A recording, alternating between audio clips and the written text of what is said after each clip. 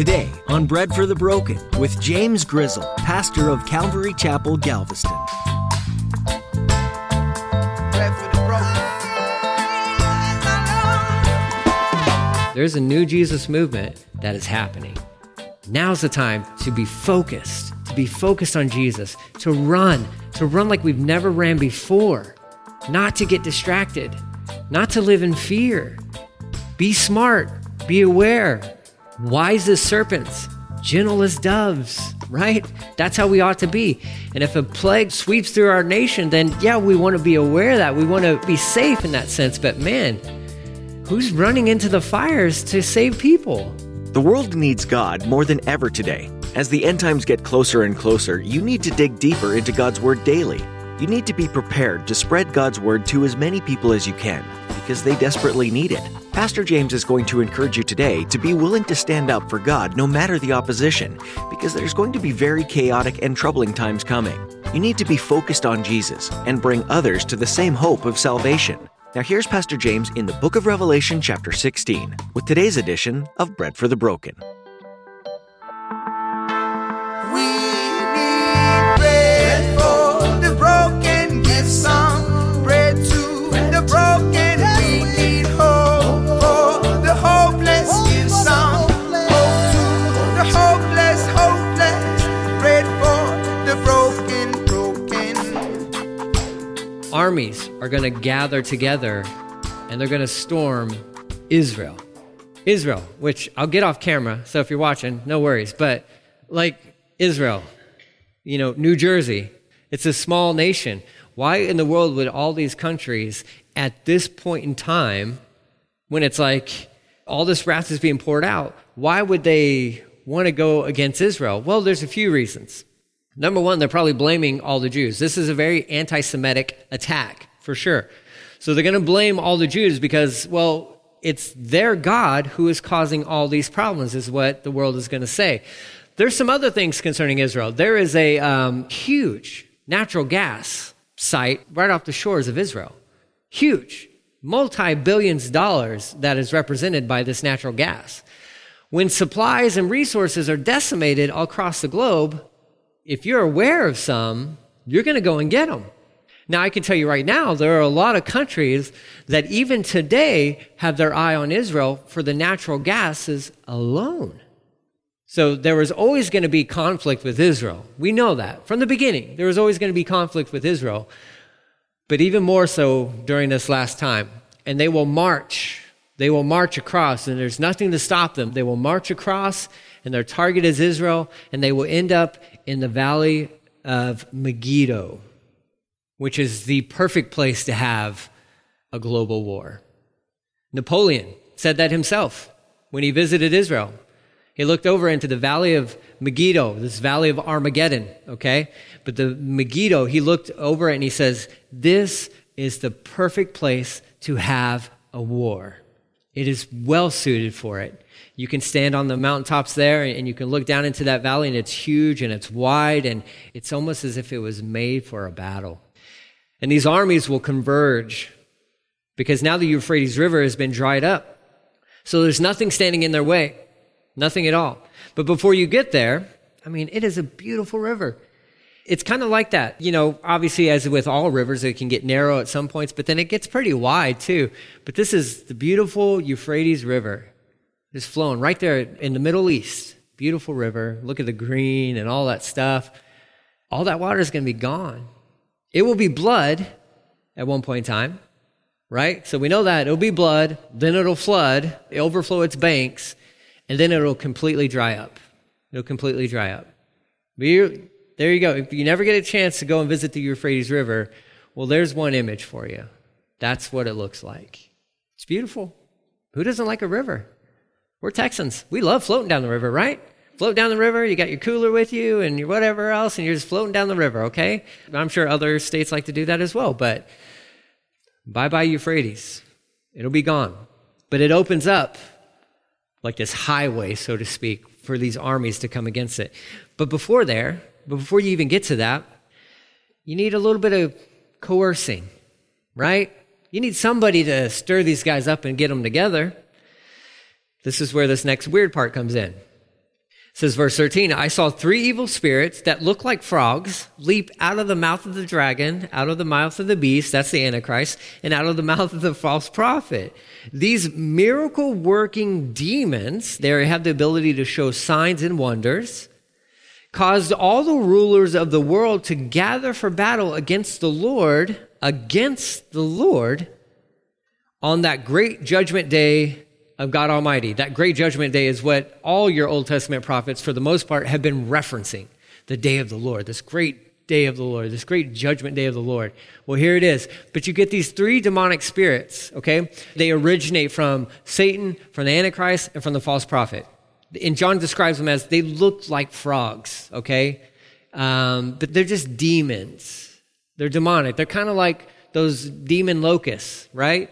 John's like, they looked like this. They look creepy. They look weird. They come out from their mouths. There's this influence that these guys have over these kings, this manipulation that's going on, where the kings of the world kind of get together. And who are all the kings that are represented here? You know what? I think you'd be safe to say probably all of them. Probably all of them. You're like, was this just like in the Orient? Or, is this just like on this continent, this Asian continent, that's just their deal? It seems as though when it says to all the rulers of the world, it means all the rulers of the world. Could that include our great country of the United States of America? Yeah. Oh, absolutely. Absolutely. It very well could be. We don't know. At this point in time, though, you have this one world government type thing. So, which would mean that by and large, your nations are all on the same page together. Okay? And that includes from every continent. So from North America, South America, Europe, Asia, Africa, if there is anybody on Antarctica, those few scientists that live down there, if they're still there or not, maybe they get raptured out. But all these leaders kind of converge to like this one world kind of like governing thing, okay? We've already seen that represented through like the multiple horns and all that stuff. But they all kind of come together on the same page. And so, yeah, other nations are represented by these individuals. Because these plagues and this judgment is being poured out onto all of mankind, meaning that wherever the people live, if they are in rebellion against God or have rejected Jesus, they're all part of the team. And I'm sad to tell you that there will be Americans that will be a part of that team. You already know that. We already know that. The rulers will come together. Listening to these demons basically speaking to them, they'll come to this conclusion that, you know what? Things are really bad for us. And it seems like they might only get worse. And they would be right in making that assessment. So like, well, why don't we just kind of come together and fight against this? We can kind of come together and unite against God, which is just, again, history repeating itself. All the way back into Genesis with the Tower of Babel. Humanity's like, hey, why don't we just come together and prove that we're stronger and better and smarter than God? Didn't work out for those guys. Definitely not going to work out for these guys. But that's just where they're at. So they could battle against the Lord on that great judgment day of God Almighty. Verse 15. Here's a little note of encouragement. Not just for us, but for the people. It says, take note or look, I will come unexpectedly as a thief. Blessed are those who are watching for me, who keep their clothing ready so they will not have to walk around naked and ashamed, right? It's like, be aware, be watching, take heart, be steadfast, be immovable, stay with it, don't give up. What a word for the people that would be actively going through this time. That's a word that they would need to hear. So I don't know how that gets broadcast out to them or how it gets proclaimed out there to them, but this word comes to them. And this may be John just being like, man, like the Holy Spirit's inspiring to be like, hey, this is heavy. We're reading through this. And can you imagine John and the readers for him in that day? Because they were feeling like, we're already there, right? Like, we're living through this stuff is what they were thinking. And even at times we're thinking the same thing where we're like, are we sure this isn't like Revelation? Are we sure? Like, did we miss something? So even if that is us, well, the same verse of the same word of encouragement applies to you and I. Take note, look out, be aware. I come as unexpectedly as a thief. Jesus is saying, hey, look, you better be aware. You better be alert. Be paying attention. Keep watching for me. Keep walking in a way that's circumspect. This walking in the way of like, kind of just, I'm ready. Like staff in hand. I mean, I'm like ready to go. You know, eyes in the sky, looking for the Lord kind of a thing. Still, you know, about the Lord's work here on this planet, because you still got to be about him on this planet. You still have a job to do. We still have a mission, you know, that we've all been commissioned into. But it's that thing where you're like, you're walking around, you're paying attention to the signs and you're paying attention to the things that are happening in this world. And even the things that we're watching nowadays should all be like triggering these little things, these flags within our brain saying like, oh, Jesus, I think you're coming soon. I think you got to be coming soon, right? Like, I hope I'm not reading this wrong, but it really feels like he could be coming back any day now. And maybe he will. But what if he doesn't? What if it's years from now? The point of it is this: you keep walking with him, you keep following him, you keep serving him. It could be 100 years from now. You follow him until the very end, and whatever the very end looks like for you, you run your race. You run your race, not distracted. Distraction is like one of the tools and techniques of the enemy, right? He loves to do that. And he can even take real things like a virus and use it as a distraction to get your eyes off of Jesus, which, hello, we're living in those days right now. Why is it that 1/3 of Christians don't even go to church anymore? Why is it that 1/3 of church-going believers don't even watch online services anymore? Do you know those stats? This is your corona. This is the world in which you live right now. This is the church world. 1/3 of people, and I can't say that they're believers or non-believers. This is not my place to judge them or anything like that. But when Barna puts out a poll that says, hey, 1/3 of people who used to go to church before Corona, this same year, don't even watch online services. They don't go to church. They don't even watch online services. That's 1/3. That's a big number. We've actually seen that number all throughout Revelation. It's a distraction. Is the virus real? Yeah, totally. It is. There's no denying it. It's a real thing. But should it stop us from walking with Jesus? No. Should it stop us from going to church? No.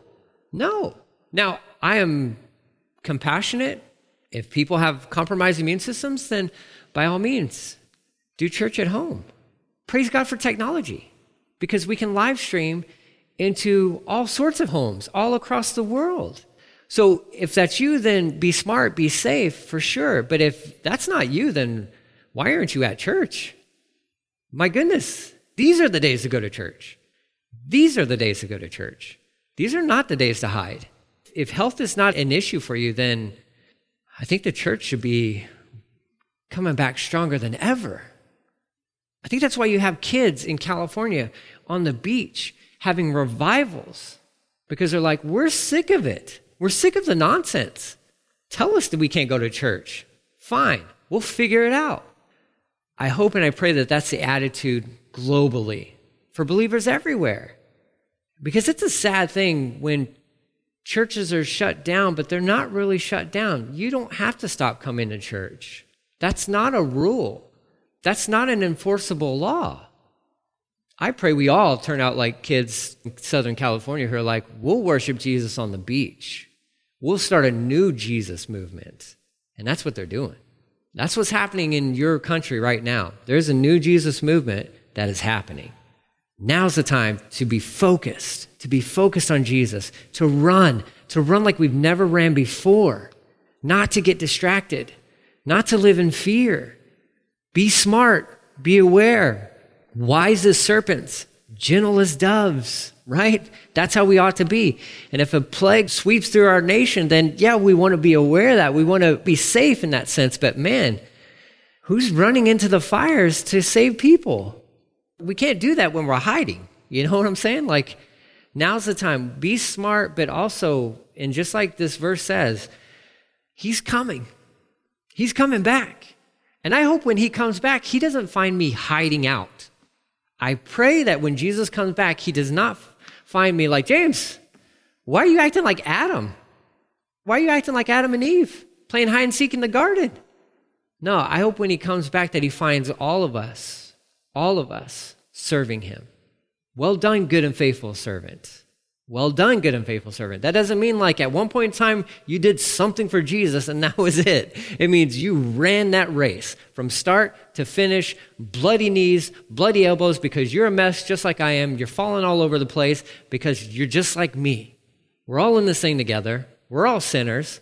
And he's there to pick us back up and put us back on the track and to say, keep on running. He's coming back. The finish line's there. The finish line's right there. It is. Let's not get distracted. And let's live our lives in such a way where we don't have to be ashamed. We don't have to be ashamed. Verse 16 says they gather all the rulers and their armies to a place called Armageddon in Hebrew. Okay, so it's Armageddon in Hebrew. And so this is Megiddo. Okay, so this is where other battles have taken place. This is where Barak and Deborah fought their battle. This is where Gideon fought his battle. This is where King Saul died. This is where Josiah, I believe, he died in Megiddo as well. So this is a common battlefield all throughout the Bible, for sure. But they all gathered to this place called Armageddon in Hebrew. Then the seventh angel poured out his bowl into the air, into the atmosphere. And a mighty shout came from the throne of the temple in heaven saying, "It is finished." What? Have you heard that before? You have. Jesus said the same thing from the cross as he's there pinned to this piece of wood. And he says, "It is finished." Now, which one do you want? You want the one that Jesus said, or do you want the one that this angel says? Now, I think everybody here is on the Jesus side. But I don't know if you're watching from wherever you're watching. Maybe you're just tuning in. You don't want this, "It is finished." Okay? You don't want to be around when this one shouted out. We weren't around when Jesus shouted out his, but we benefit from that one because when he says it is finished, it means that he took on all the wrath, all our sins. It is finished is what Jesus cried from the cross. That's what you want. That's what we want. There's another "it is finished" to come. This means the seventh bowl has been poured out. All the judgment, all that stuff has been poured out onto the earth, so to speak. Understanding that the sun was affected, and here the atmosphere is affected as well. And it says, then thunder crashed and rolled, and lightning flashed, and there was an earthquake. Wait a minute, this happened too at the cross. Remember there was an earthquake? There was thunder and lightning, a veil that was torn, rent asunder, a huge veil separating, the entrance into the Holy of Holies, which meant Jesus' death on the cross meant direct access to God. But here's some more thunder and lightning. And there was an earthquake greater than ever before in human history. That's like pretty significant. Like your seismologists and your Richter scale and all that stuff, like there's not even a number that they have that can measure this one. There's no number that can even measure this one. And we've seen in our history, even recent history, large earthquakes. We remember the one that was, kind of over there by Asia, and this earthquake happened and it caused this giant tsunami to take the lives of like 224,000 people. I think it was like a 9 point something was that earthquake. Massive, huge, massive. I remember being a little kid and watching when the massive earthquake hit San Francisco. I was watching the World Series. And I remember the whole story, and I remember seeing bridges that collapsed and, squashed cars and all that stuff. And roads that were like torn apart and just craziness. None of those earthquakes have anything on this one. This one's going to be so bad. Look what it does. It says that there's this giant earthquake, one as though our earth has never experienced in all of human history. It says the great city of Babylon split into 3 pieces. The cities around the world fell into heaps of rubble. So those that weren't demolished by, whatever other cataclysmic events, they turn into rubble. And it says, so God remembered all of Babylon's sins, and he made her drink from the cup that was filled with the wine of his fierce wrath. Uh-oh, Galveston, you're in verse 20. Oh no, Galveston Island is in verse 20 of Revelation chapter 16. and every island disappeared. That's not good news. Yeah. All islands because of this earthquake. Now, the islands have already been decimated by, if you have all the ice caps that melt and everything gets flooded, which is kind of what we think will happen, so you get this double whammy. Islands disappear. And maybe you're like, well, I'm not really an island person. I'm more of a mountain person. Oh, just keep reading. And all the mountains were leveled. Oh, no. Now you're a plains person. Now you're like me growing up in Amarillo, okay? Now you're like, oh, there's no water and there's no mountains, right? The world goes flat, not flat earth, okay? We're not that. But just no mountains, no islands. Some people would say this is the great remodel that is happening. Great home renovation happening. God's like, you know what? You guys kind of messed up my creation. You messed up my earth. So I'm going to rebuild it. So I'm going to tear it all down and build it all back up. And here you go. Mountains are leveled. Islands are gone. It says there was a terrible hailstorm, and hailstones weighing 75 pounds. That's a huge chunk of ice. I've been in hailstorms in Amarillo where they're the size of softballs, and they look like comets or meteors, and they come crashing through your ceiling, through your roof, into your living room. That's crazy. That's end of the world type stuff. A 75-pound chunk of ice falling from the sky onto people. And all of humanity gathers together and they say, you know what? God, we made a bad decision. We made a bad choice. Is it too late to say sorry? Justin Bieber would say. Oh, I think it is. They don't even want to say sorry. They don't even want to repent of their sins. It says they curse God because of the terrible plague of the hailstorm. Great earthquake, all this stuff. People are getting squashed literally by these hailstones. And it says the people turn their direction or their focus to God and they curse him. How dare you? How dare you? It says in our Bibles, New Living Translation, it says this hailstorm, which was a very terrible plague, because of the terrible plague of this hailstorm. They lose it. It's like this is the straw that broke the camel's back. And they're like, all right, this is enough. This is enough, God. We hate you. We hate everything about you. We despise you. We can't stand you. We don't want you. We reject you. We want nothing to do with you. We don't care that there's salvation. We don't care what your son did. We don't care that your son already drank from this cup of suffering, from this cup of wrath. We do not care. We hate you, and you are messing up our world. You're messing up our comfort. You're messing up everything that we worship. And they spit in his face. 7 trumpets, 7 seals, 7 trumpets, 7 bowls. Complete judgment. Done. It's all done. There are still a few things to be dealt with. 17 and 18, we'll deal with those things. This great prostitute, we'll talk about what that means and what that kind of looks like and how I had a dream about her one time. That really just totally changed my life and my walk with Jesus. I'll tell you all about that next week. The fall of Babylon, and then we'll get into songs of victory and a millennial reign of Christ and a new heaven and a new earth and a happily ever after. The hopeless, bread for the broken. You've been listening to Bread for the Broken with Pastor James Grizzle. We're so glad that you joined us as Pastor James teaches through the book of Revelation. Some days it may feel like the choices you make don't really matter in the long run, but the book of Revelation teaches us otherwise. There will come a day when the decisions you make today will impact your future. There will come a day when all that is evil will be cast away, and the darkness will no longer have dominion. So take a moment and think about your life. Are you making decisions that are good and holy, or are you making decisions that will hinder your relationship with the Lord? If it's the latter, be encouraged. God doesn't leave or forsake. Seek Him and ask Him to help you overcome the darkness. He is faithful, and He has the power to restore you. If you'd like to listen to today's teaching again or hear more verse-by-verse messages from Pastor James, visit breadforthebroken.com and click on the Teachings tab. While you're at our website, you'll also be able to learn more about the church behind this ministry, Calvary Chapel, Galveston. If you're ever in the Galveston area, we'd love to have you visit. For directions and service times, just visit breadforthebroken.com. We'd love to hear from you too, so send us a quick note in the contact tab at breadforthebroken.com if you've been blessed by this program. There's still a lot to learn from the book of Revelation, but that's all the time we have for today. Thanks for tuning in, and be sure to join us next time for Bread for the Broken.